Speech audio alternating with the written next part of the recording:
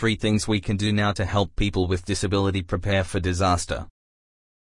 People with disability are disproportionately affected by disasters, but have fewer choices when emergencies unfold. Our previous research showed how, for people with disability, natural hazard disasters can mean loss of powerful life-sustaining equipment, transportation challenges meaning people have to evacuate without equipment they need, nowhere to go because warning information and environments, such as the homes of friends or family, or evacuation facilities, are inaccessible. Disaster planning for people with disability matters. We perpetuate inequality with every step we don't take, and risk entrenching disadvantage.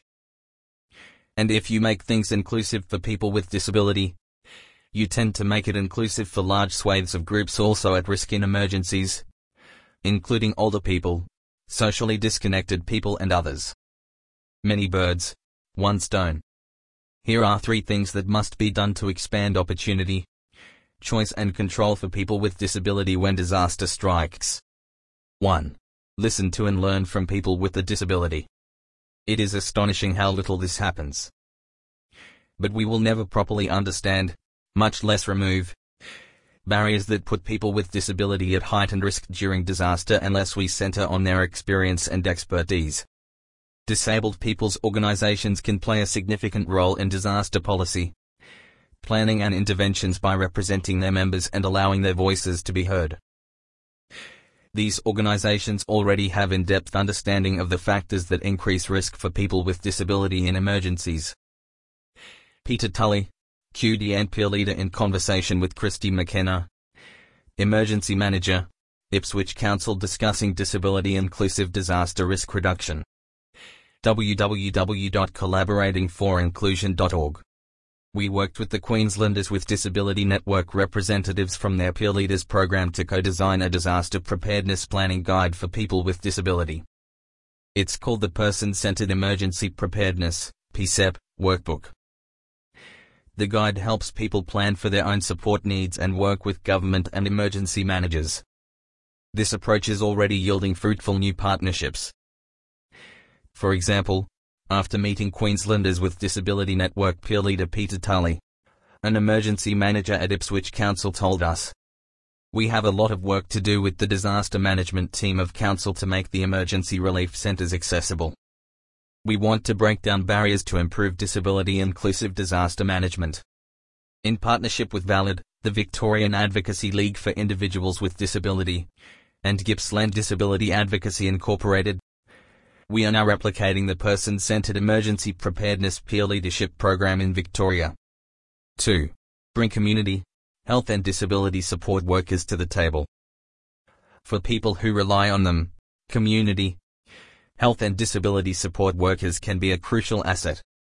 In emergencies, they often increase safety and well-being for people with disability. Through their routine interactions in the community, these service providers know who needs what kind of support. They know the accessible places and spaces. They know what services are available and how people with disability can access them during and after disaster. Too often, however, community and disability organizations are not adequately prepared for disaster themselves, nor are they integrated into emergency planning. Government and emergency services can tap into the expertise of local service providers by connecting with local council, community and disability interagency groups, mobilizing local knowledge and resources to better meet the support needs of people with disability in emergencies. This will develop capability of providers in emergency preparedness, improve service continuity and increase options for people with disability when disasters strike.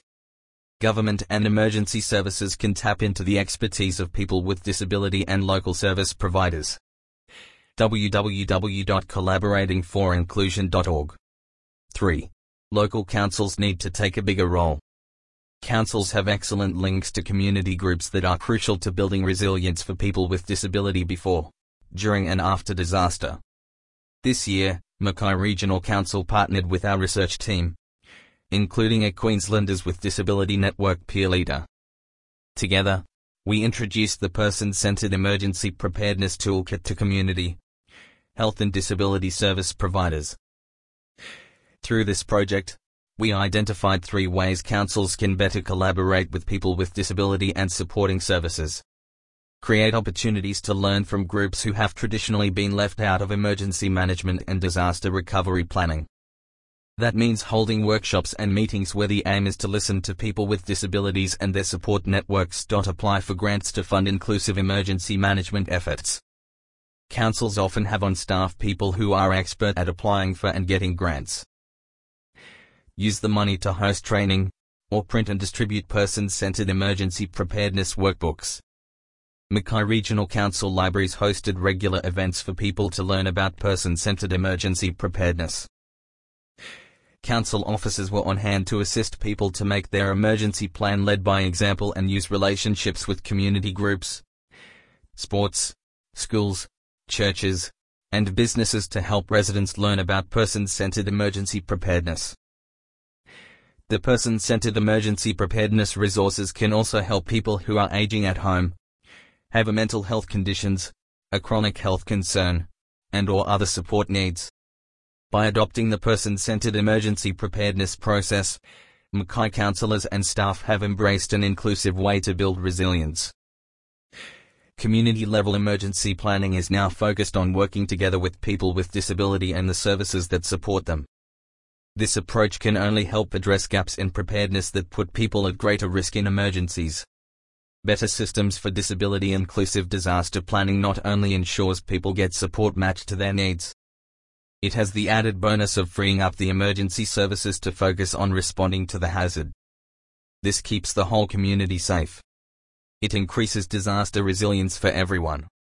This article was co-authored by Helen Stiles, Resilience and Recovery Officer, Emergency Management at Mackay Regional Council. First published on The Conversation.